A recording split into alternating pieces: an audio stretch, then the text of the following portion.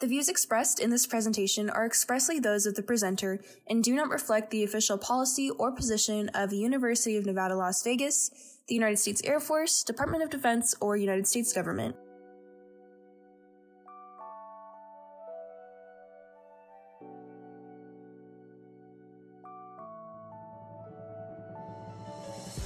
Welcome to the Keys to Military Success. This is the show that you've been waiting for. The show that exposes the emotional, physical, intellectual, spiritual, and social dimensions of a successful military career by none other than the experts on the battlefield, Team R.E.D Alert, led by Christian Sledge. Trust me, folks, I've had the privilege of consulting with them, and let me tell you, the results speak volumes. I'm talking about beast mode activated. And the team's not here just to talk the talk, they're here to walk you through it all. We're going to be talking about strategic consultations, operational insights, and decision-making gems. The team will be consulting with strategic and operational leaders and decision makers, extracting tactics, techniques, and procedures, unlocking your true potential. That's how they roll, and that's just how they get down. So without further ado, let's turn up the volume and get ready to rumble. It's time to hear from my mentor and the team, the Keys to Military Success, Christian Sledge, and the R.E.D Alert. Class is in session. Let's go.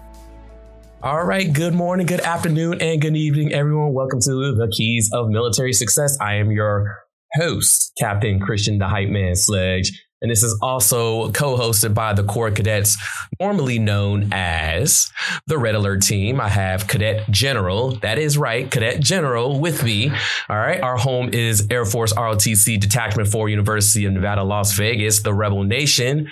Our show is for everybody who seeks guidance, mentorship, and leadership advice from none other than the leaders themselves.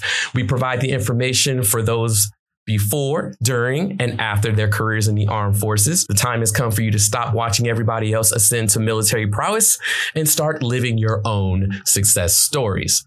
Today, we have a very special guest for the entire enterprise, none other than the one and only Command Chief of the Jeanne Holm Center for Officer Accessions and Citizen Development out there at Maxwell Air Force Base. That is, of course, Chief Master Sergeant Jeanne M. McKeen. She will be mentoring us about her role as an advisor and some of the challenges that come with it.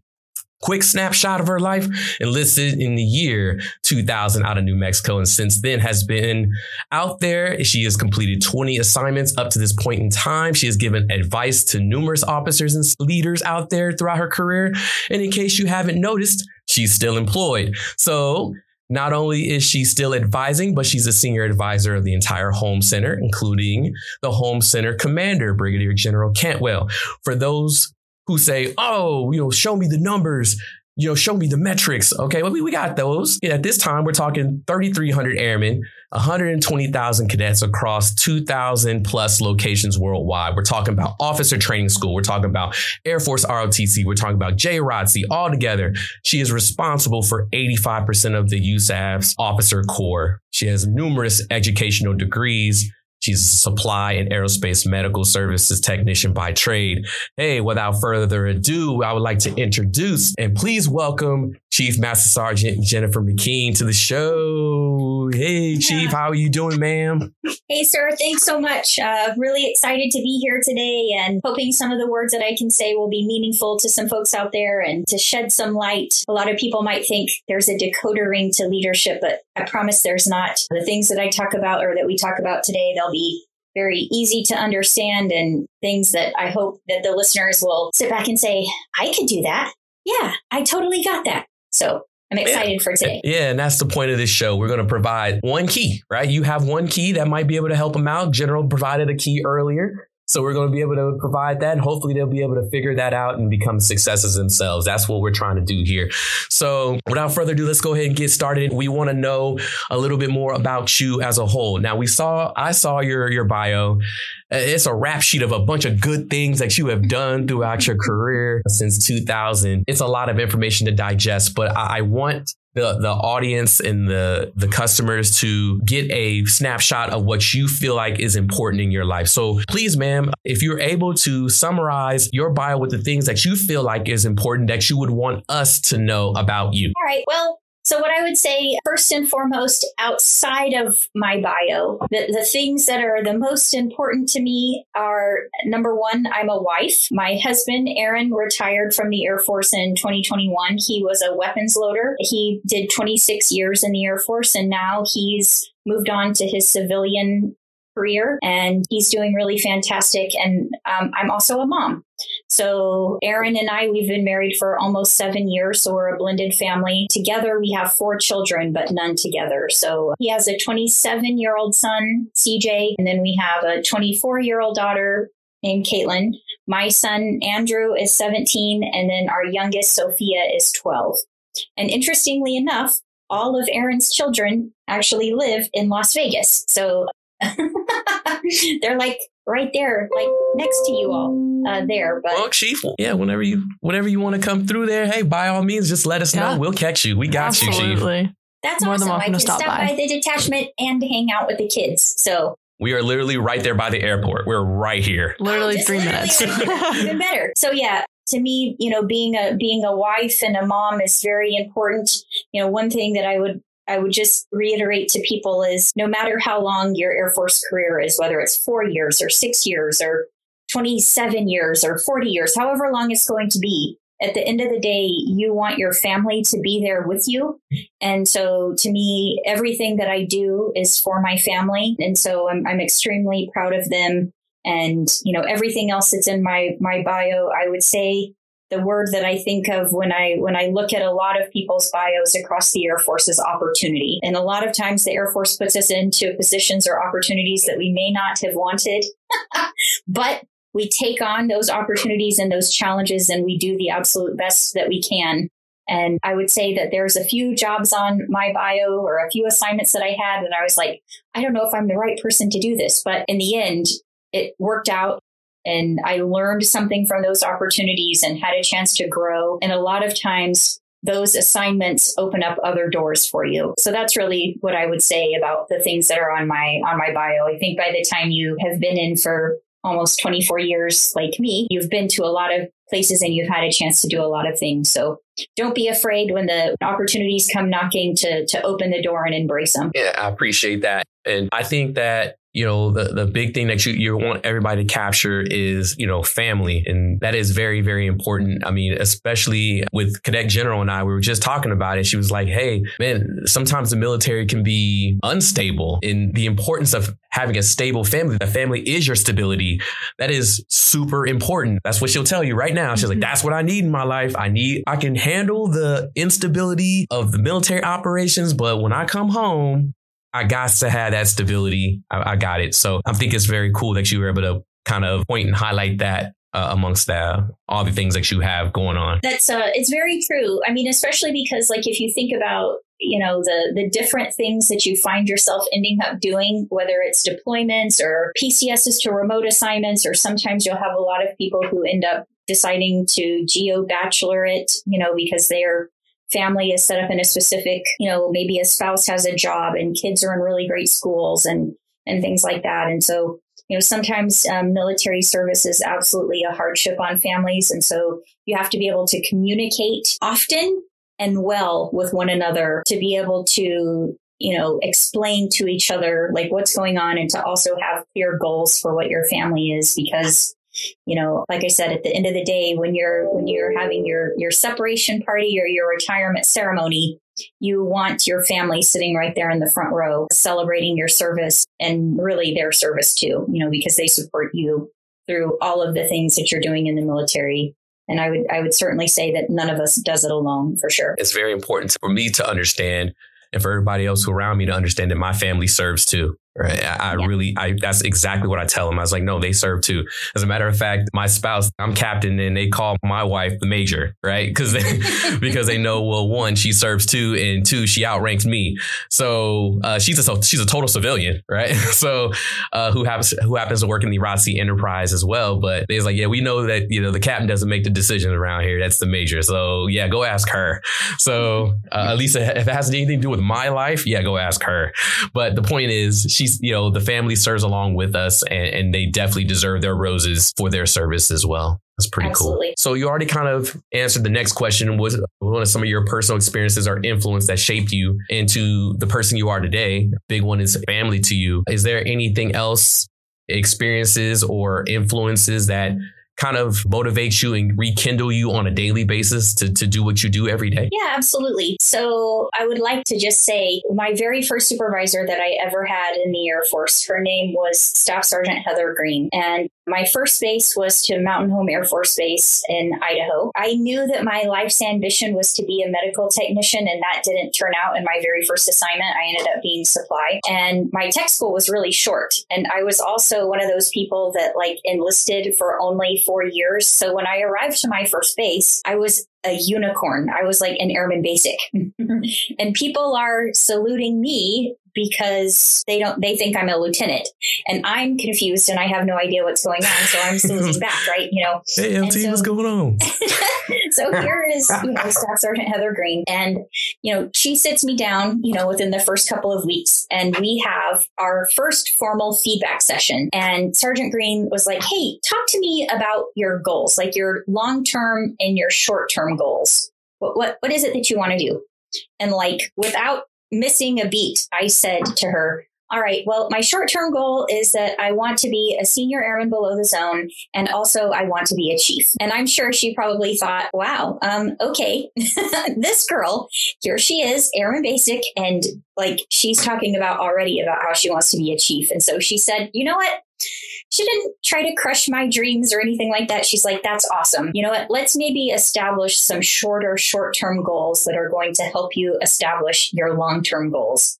And beyond that, I'm going to hold you accountable to what those goals are. So she was like a phenomenal supervisor. I don't know if you guys have ever heard of the book, Everything I Needed to Know I Learned About in Kindergarten.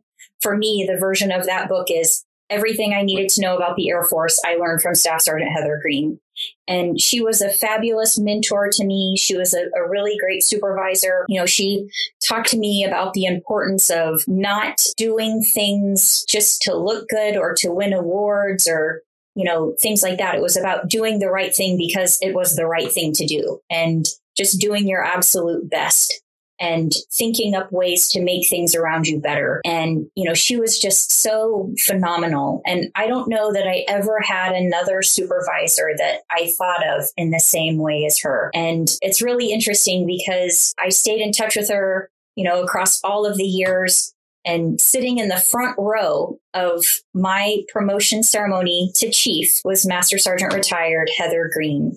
And to this day, she's still a huge mentor of mine. And, I can think of many instances over the course of my career where I had people who took a vested interest in me, and they cared about my development, and they cared about me succeeding. And I was just so fortunate to have that.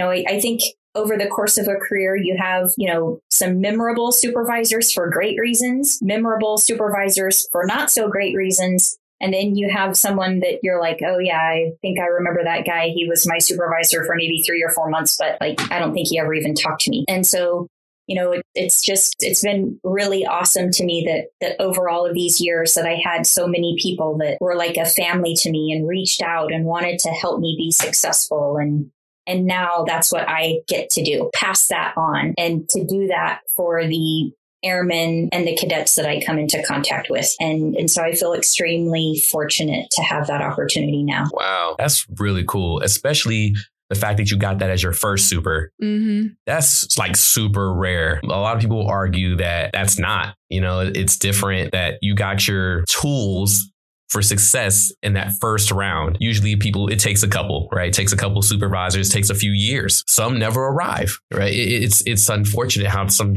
of these paths go, but that is really cool that you were to reflect back all the way, and your advisor, the advisor's advisor, was there when you actually took your crown, so to speak, as chief, and she was there. Well, she did it, right? Yeah. I think that's really, really cool. A really cool story, and a very, very good influence on why you do what you do. That's really, really cool. One of the most important things of that story to me is that, we often think about who are the people that influence you. right? Who are the folks that have the most impact on our career? And so, when I think back over the time of my career, I honestly could not tell you who my first wing commander was. I couldn't tell you who my first command chief was. I don't even know if I remember who my first sergeant was. But the impact that a staff sergeant had on me is something that I'll never forget. And so I tell our NCOs that all of the time, of just how much influence they wield and how I never again will have that same ability to influence airmen the way that they do because of the amount of time that they get to spend with their airmen. For General Cantwell and I, it's awesome when we get to come out and to visit detachments and go to junior ROTC units and things like that. But unfortunately, over the course of our time in those seats, we may get to talk to those cadets and those cadre members once, maybe twice in our 2 years in a face-to-face setting. And some maybe none at all, because, we're so large. There's 145 detachments, 835 high schools. There's just no way that we'll be able to get to every single one of them. But the influence that our frontline supervisors, in our NCO and our CGO grades, the impact and the influence that they have is just phenomenal.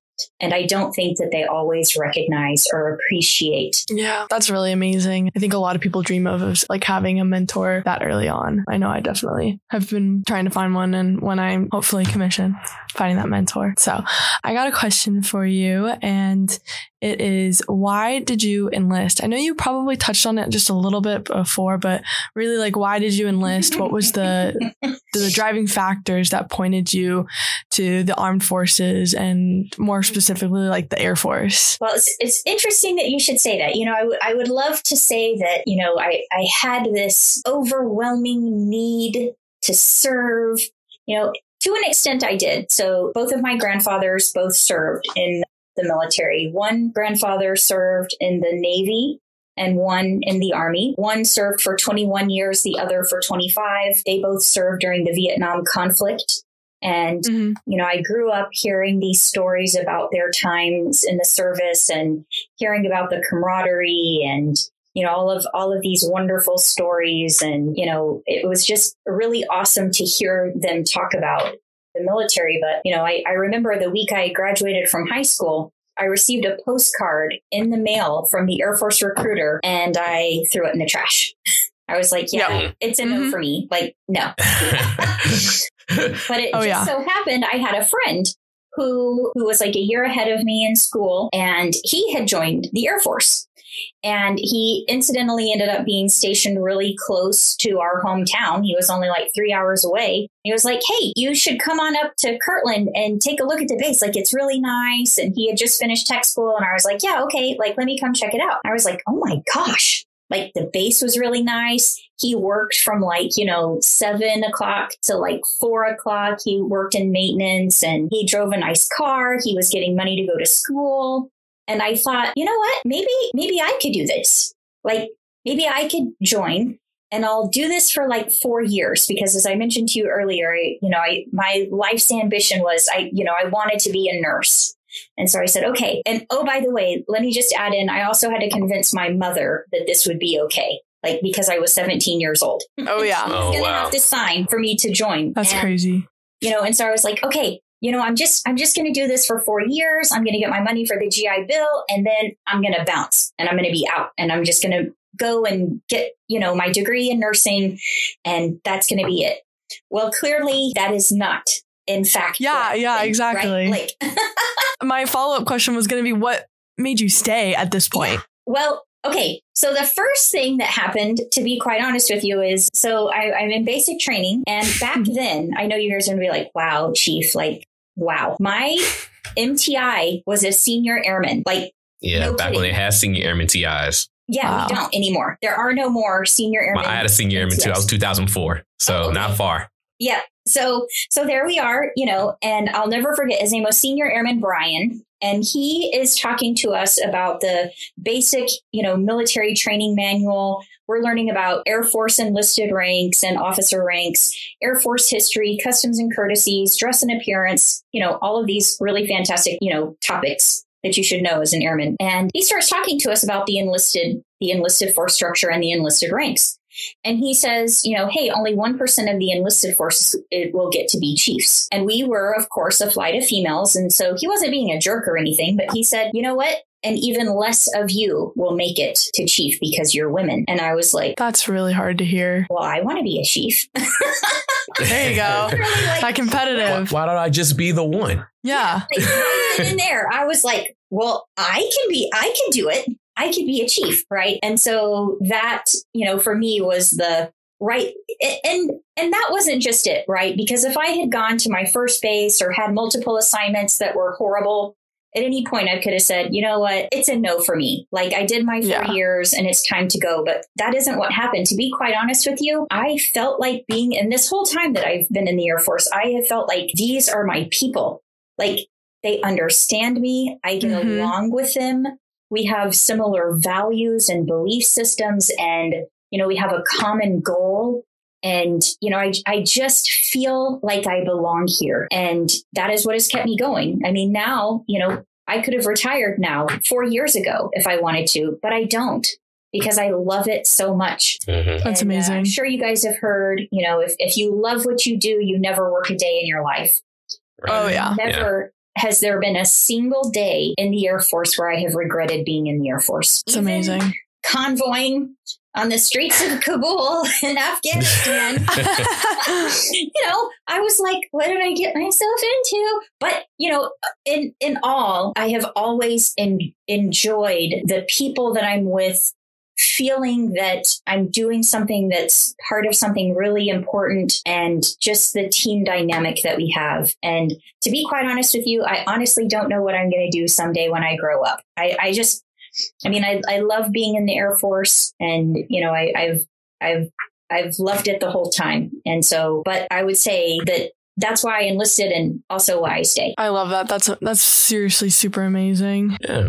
So you kind of answered a deeper question. Yeah, I appreciate how you kept it real and say, hey, I enlisted because of this, because I enlisted because of personal reasons as well, right? Most people do, right? Some people say, hey, it's all patriotism, and that's all great, right?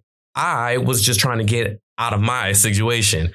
As I tell my cadets, I was in the Southeast San Diego, South side of Chicago, little rough zones around there. So I'm just trying to, I saw that, hey, this is a ticket out of here. Mm-hmm. And I left, and I hadn't looked back since. Again, 20 years later, I'm still in too. I'm wrapping up mines. I think, I don't know. We'll see. What I'm saying? I might forget to hit the button too. So, but yeah, you answered another question. Why Chief Master Sergeant, right? And some people were just saying, hey, I'm here to get a trade or whatever the case may be, but you already mentioned it. And I really think it's cool. The fact that you got, like I say, your TI wasn't trying to be a jerk. He was just laying it out there. But instead of you just saying, you know what, I'm going to cave into it, I'm going to cave into these statistics, you were just like, why don't I just be the one? Yeah. Right. And you ended up happening. Like, that's pretty cool. Right. A lot of your airmen need to hear that. They need to hear that. Mm-hmm. Oh, if it's just 1%, well, why don't I just be the 1% then and call it good?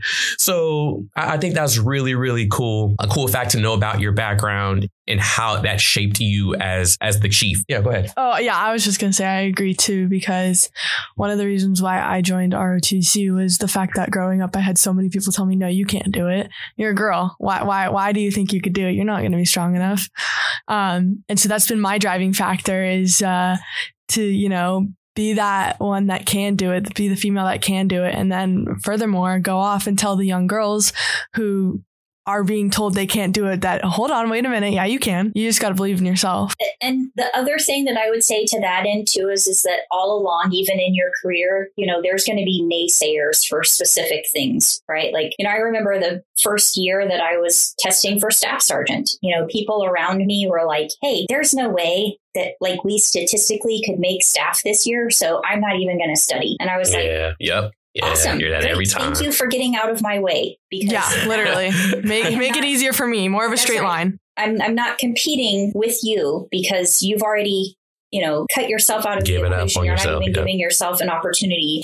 And, and so that does happen a lot, right? You'll have people that are like, oh, this isn't going to work out, or why are you doing that? Or don't even try, and so I would just say, there's always going to be naysayers, but, just, keep pressing forward with what it is that you want to do. And to me, there was no special decoder ring that helped me to become a chief. Honestly, in the beginning of being an airman, it was about being a hard worker, being skilled at my job, trying my hardest to be a valued member of the team. And then once I had an opportunity to lead airmen, to do the best that I could to take care of them. And that was what I did, like day in and day out. And before I knew it, here we were. And, to me is the absolute best part to me of being a chief is that all I ever have to worry about for the rest of this career is taking care of airmen. And that's it.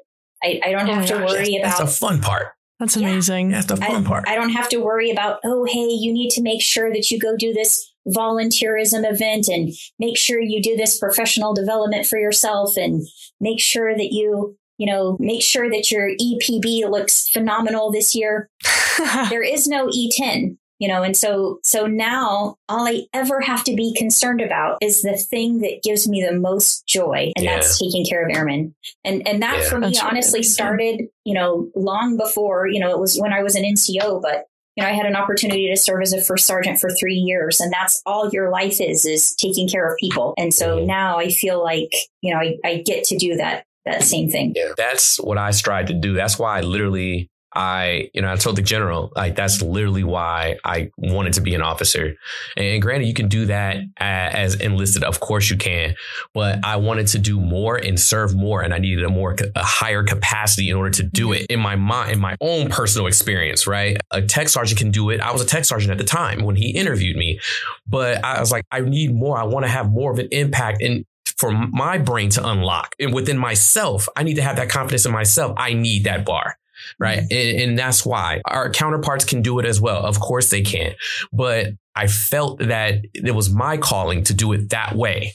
So regardless of if you're a chief or a captain, I feel like the people are the customer. Right. Yeah. And if we all agree with that, we're good. I think we'll go far. Yes, sir. Absolutely. Yeah. So I do want to talk about that. I think we were able to pivot into a right department here.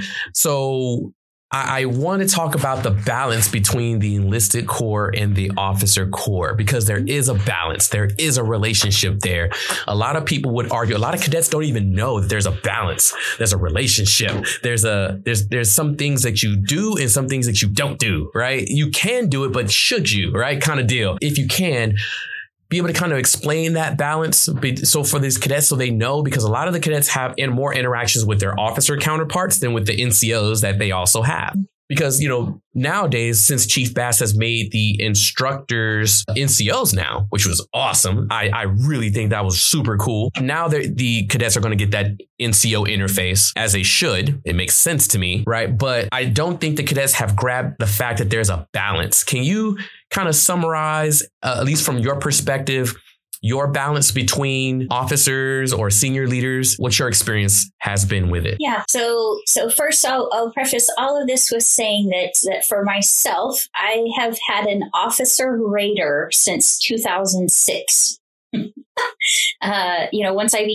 I retrained to become a medical technician, now for the first time in my life, like, I had an officer rater. And that was a first for me. And in fact, when I transitioned from being a supply airman to being medical, it was a huge transition, especially because when I worked in supply, I had very little interaction with officers. Like, I would see maybe the aircraft maintenance unit, OIC, like in the morning meeting every once in a while. And if I did something good, like I got to see the squadron commander for a certificate or, an award or something like that. But other than that, oh, and I would also see the pilots stepping to the aircraft. They were off in the distance on the runway, just step into the aircraft. But beyond that, I didn't really see a lot of officers. And then when I transitioned to working in medical, right? I mean, it's like a 50-50, like it's half officers, half enlisted, right? You've got providers, you have nurses, you have, pharmacists and mental health providers. And, there's a ton of officers in medical. And it was a difficult transition for me because, every time for me, an officer came into the room, I was immediately standing up.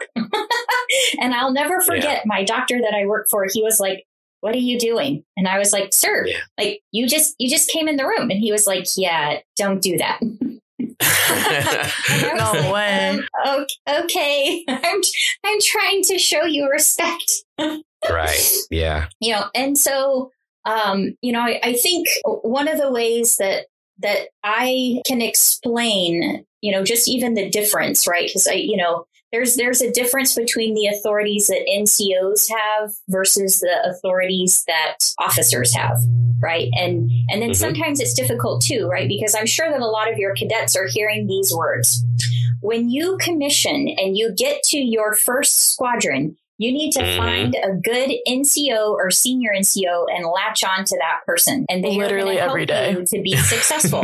And that is 100% the truth. It is. I mean, because those NCOs and those senior NCOs, let me tell you, they know a thing or two because they've seen a thing or two. And so, they're going to be able to provide experiences and to share, like, hey, this is what right looks like.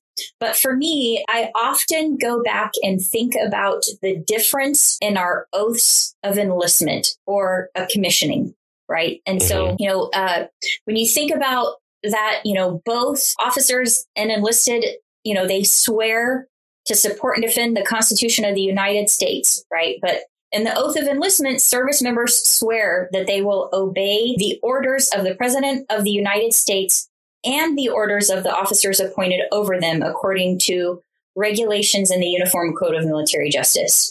However, officers do not include that in their oath. Instead, they swear to support and defend the Constitution and well and faithfully discharge the duties of their office. And so at the end of the day, your enlisted members can advise officers, even if it's a seasoned chief who has a lieutenant that is working with them. At the end of the day, the person who ultimately makes the decision is that officer. And it's the same thing with a commander. That commander is the person who's on G series orders. And when they sign their name on the line for something, that's their decision. And whether you agree with it or don't agree with it, you have a responsibility to uphold that decision, as long as it's not immoral, unethical, or illegal. And so as an enlisted member, we have a responsibility to help. A lot of my bosses have said, please help me make sure that I don't go to jail, Chief.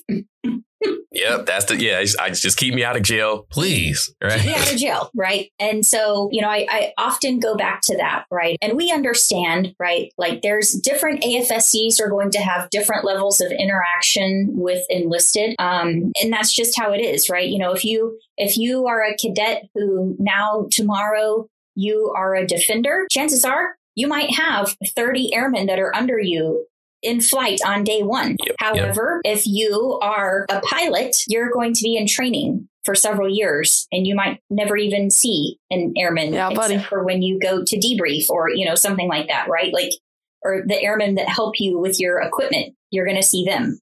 But you might not really have an opportunity to supervise anybody yet. And so there's going to be differences in experiences for people there. But, I think for me, I've always respected the officers that I've worked with. And, I always keep in my mind that at the end of the day, they are the decision maker. And it's my responsibility to provide them with as much good advice as I can to help them make the decision. And then at the end of the day, whatever that decision is, even if I disagree with it, all right, we are in lockstep going out of this door. And no one is ever going to know that you and I had a difference of opinion of the way this should go. Yeah. I think that's very important, but also like it's sometimes like, dang, when you're on the inside of that. The other thing too is having the courage to speak up. And sometimes that's hard, right? Like, you'll have people that said that. Yeah, we were just saying that. Yeah. It's hard because, like I mentioned, for me, right, there is no E10. There are no more promotions.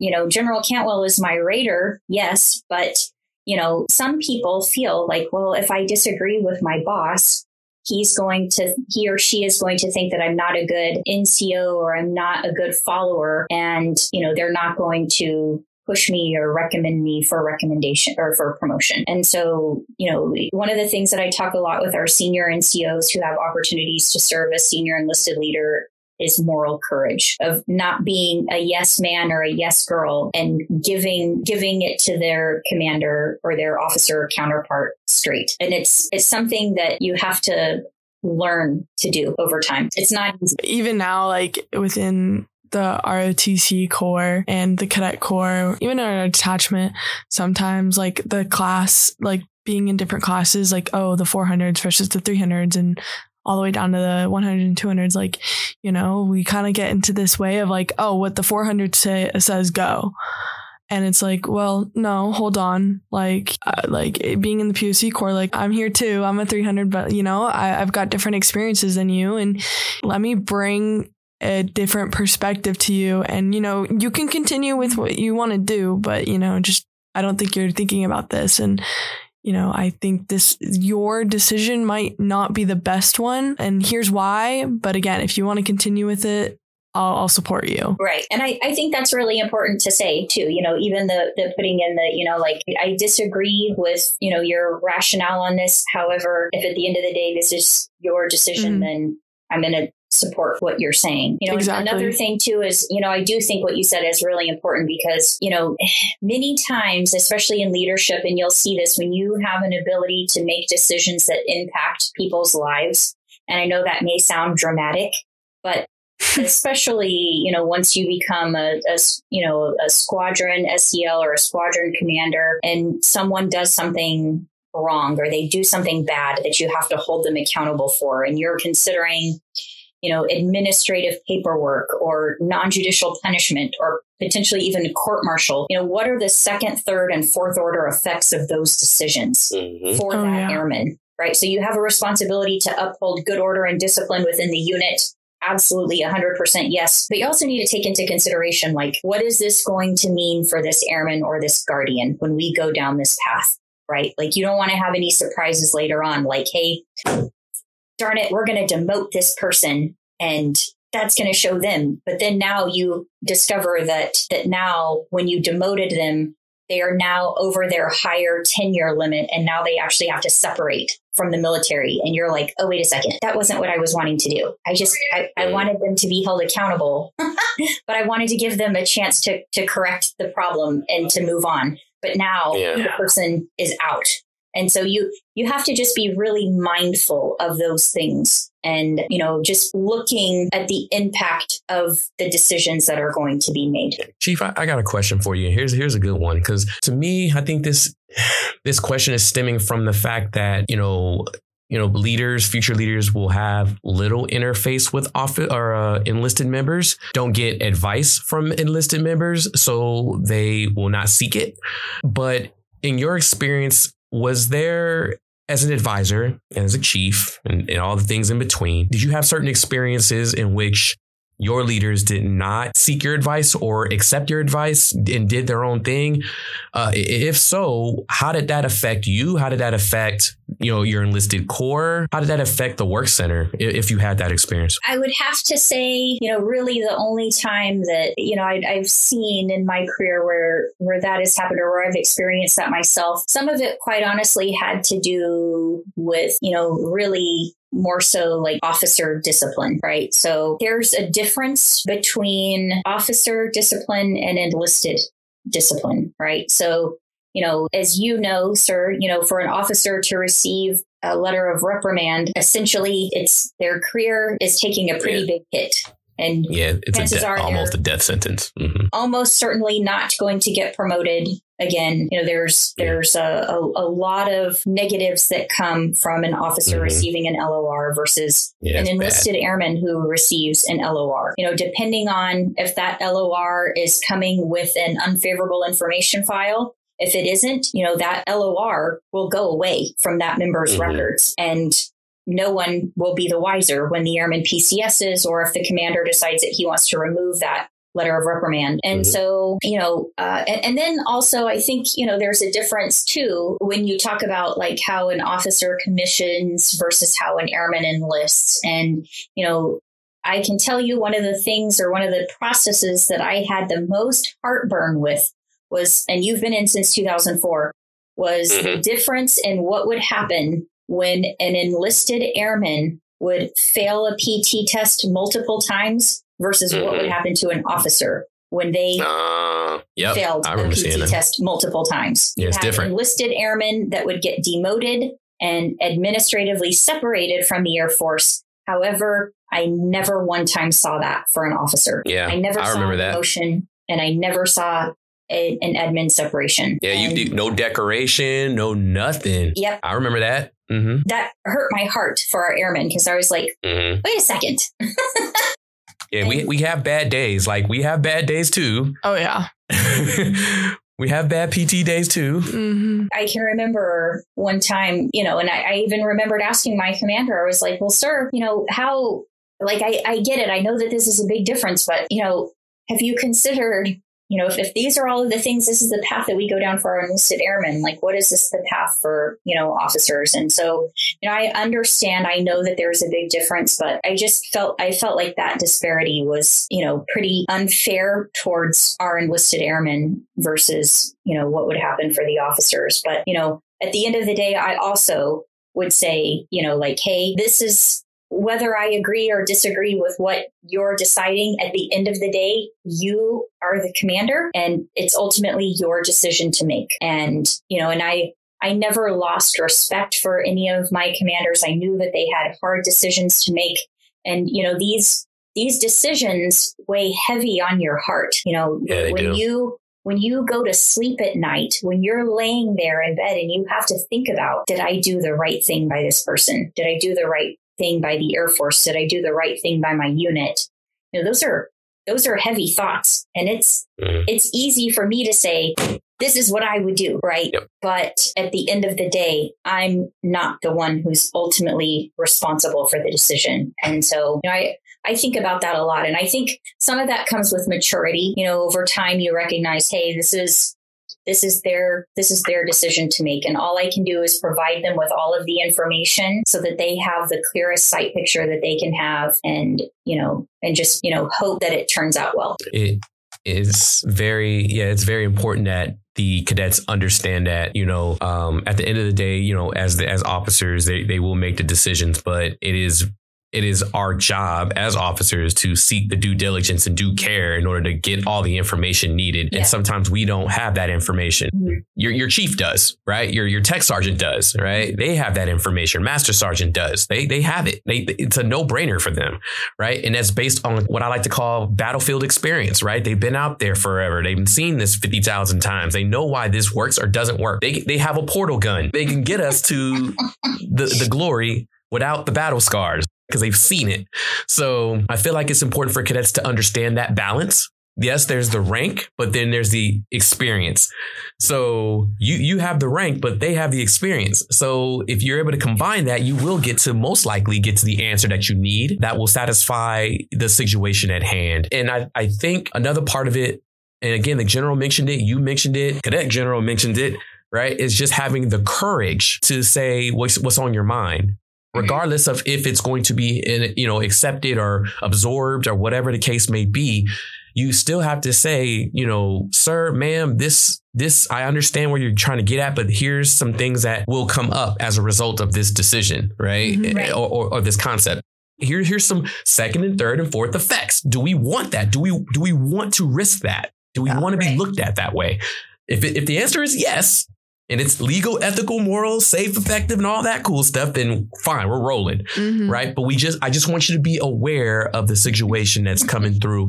And I think that ROTC, we at least here at DEF4, we can do a better job with, again, that rift between the AS levels, right? Yeah. We are under the impression that the 400s and the 800s and 700s, they run the whole thing. They've been POC forever. However, there's a new generation. We as enlisted members, I say that because in my heart, it's still there, where they say, hey, who is going to come up with the newest and greatest ways to fight tomorrow's wars? It's not going to be General so-and-so.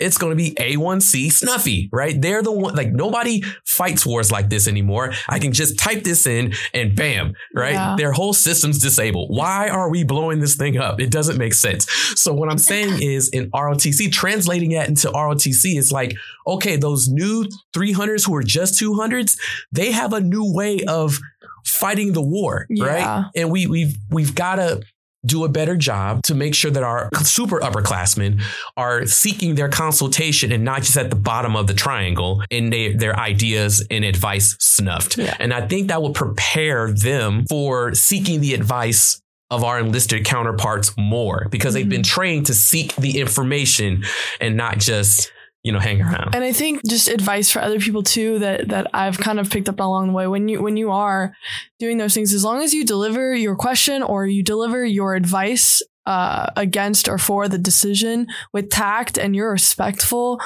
and you're not attacking their character, coming from my experience, because I've gone to Captain Sledge and I've been like, sir, like this idea that I'm all for it, but like here are some reasons why I'm against it. When I delivered it with tact and respect and, doing all the things, I was heard and I got seen and, he understood me and they'll probably take it and internalize it and use it in their decision with whatever decision they end up making.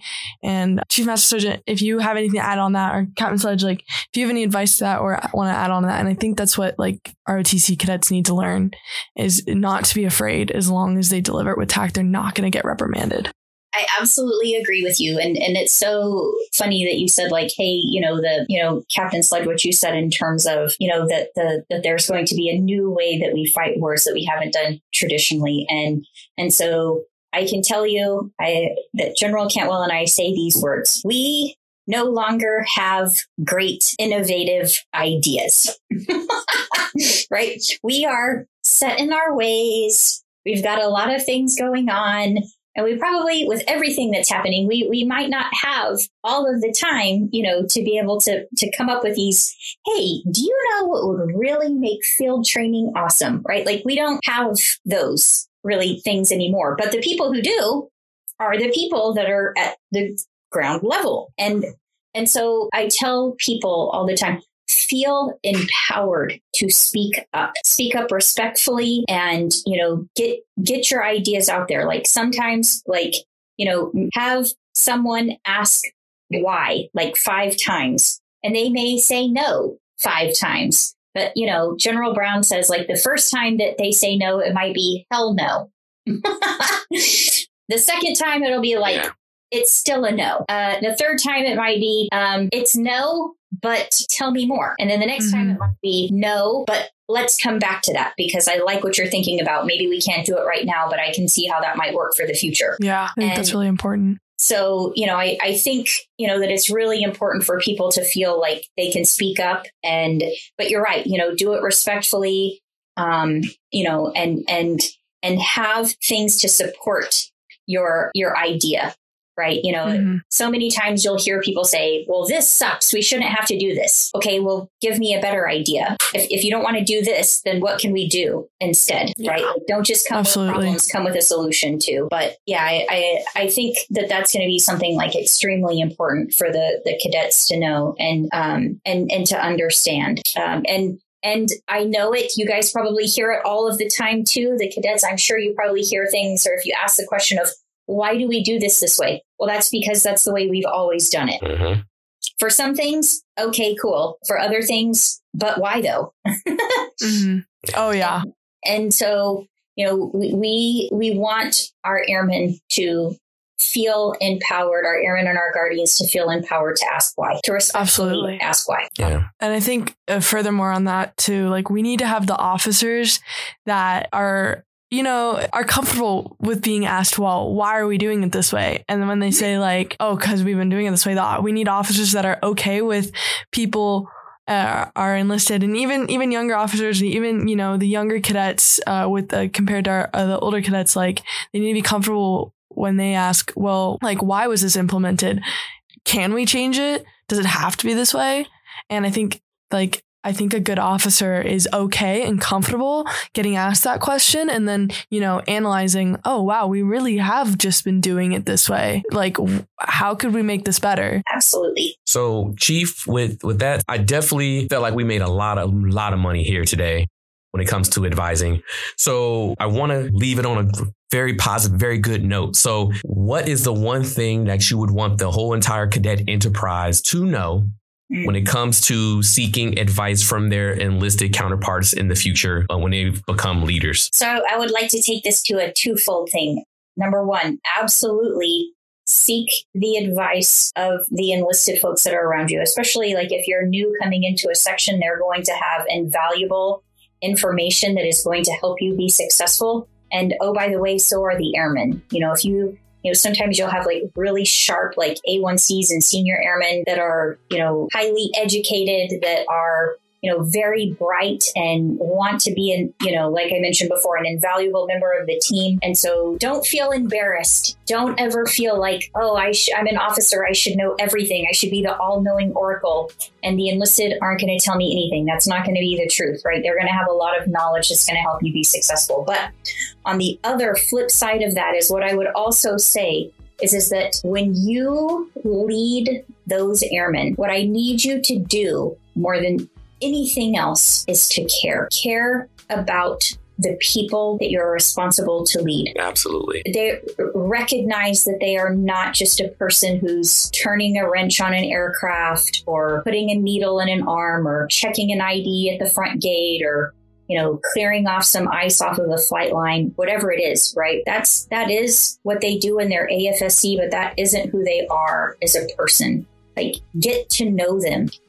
Learn about their family. What are their hobbies? What are their goals? And remember them and talk to them about those things and see them as a human being. And if you do that, if you care about your folks and if you take good care of them and help them through their struggles and help them find the answers to the questions that they come to you with, I promise you, because I'm one of those airmen, if I feel like you value me and you care about me, and most of our airmen will, they will go to the ends of the earth for you to do whatever it is that you're 100%. asking of them. And Absolutely. so just realize how important that responsibility that you have is. And also don't view it as an inconvenience. That's the absolute best opportunity that you will have is to serve as a leader of airmen. And it's almost a high, when you see your airmen succeed. I can tell you this last Friday, we had OTS graduation and 2 airmen that I served as their chief. One was a staff sergeant, one was a tech sergeant.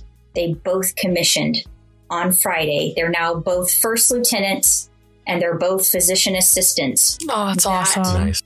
Is the pride of my career, is seeing the people that I've had an opportunity to lead succeed. And when they reach out to you, when you've moved on to the next base, but they know that you're at this base and they reach out to you and say, can you come to my first sergeant graduation? Can you come to my commissioning ceremony? Can you do this? Hey, I'm in town for PME. Can we get together for dinner? That's when you know that you've made a great impact on someone. And there's no feeling that's better than that. And so that's awesome. When you have that's gonna make me tear up. When it makes me tear up too. When you have that opportunity, you have a mission to do. The mission is so important, but that mission is not going to happen without your people. And so just care about them and show them well and show them often. And they'll do everything. They'll bend over backwards to do whatever it is that you need to do to make the mission succeed. And I would say that that's the key to success, or at least it has been for me. Wonderful. Well said, Chief. That I wouldn't put it any other way. That's literally what I do every single day. I spend countless hours, and as well as all the other instructors, ROTC, they know what the business is. They know what we're getting into. Those long hours, those early mornings, those late nights. And we understand more than anything else, it's about the people, because we know that those lieutenants are going to be responsible for those stripes, right? And we want them to be caring amongst all things. Care, give a doggone. Absolutely. So, and the rest will take care of itself. The rest will take care of itself. So they will do it because they know that you care about them and they understand they'll get behind that banner. They will go on that hill and they will do the thing, right? No problem. Yeah. But you just got to show them you care. And I appreciate that, Chief. That was a well said message. And I'll make sure that the cadets and the entire enterprise get that message, because that's very important. Absolutely. All right. So with that being said, we are out of time. But again, we want to thank you. It's whatever. No problem. It's whatever. Well, we don't care. We'll always have time for you, man. Yeah, just come on through to Vegas. Come on, Det 4, land, and then we'll pick you up. It's all good. Absolutely. But for those again who are just listening in, which are probably late, we have been talking to Chief McKeen, the Holm Center Command Chief Master.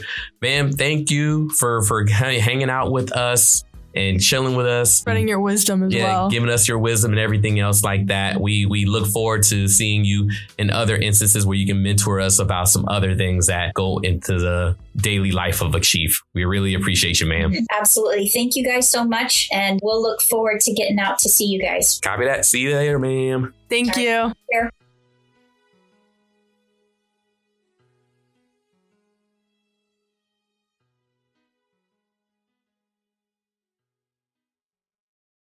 Thank you for joining us for this episode of Keys to Military Success with Team R.E.D Alert, advised by Christian Sledge. Christian Sledge is a prior enlisted officer of the United States Air Force with over 20 years of military experience.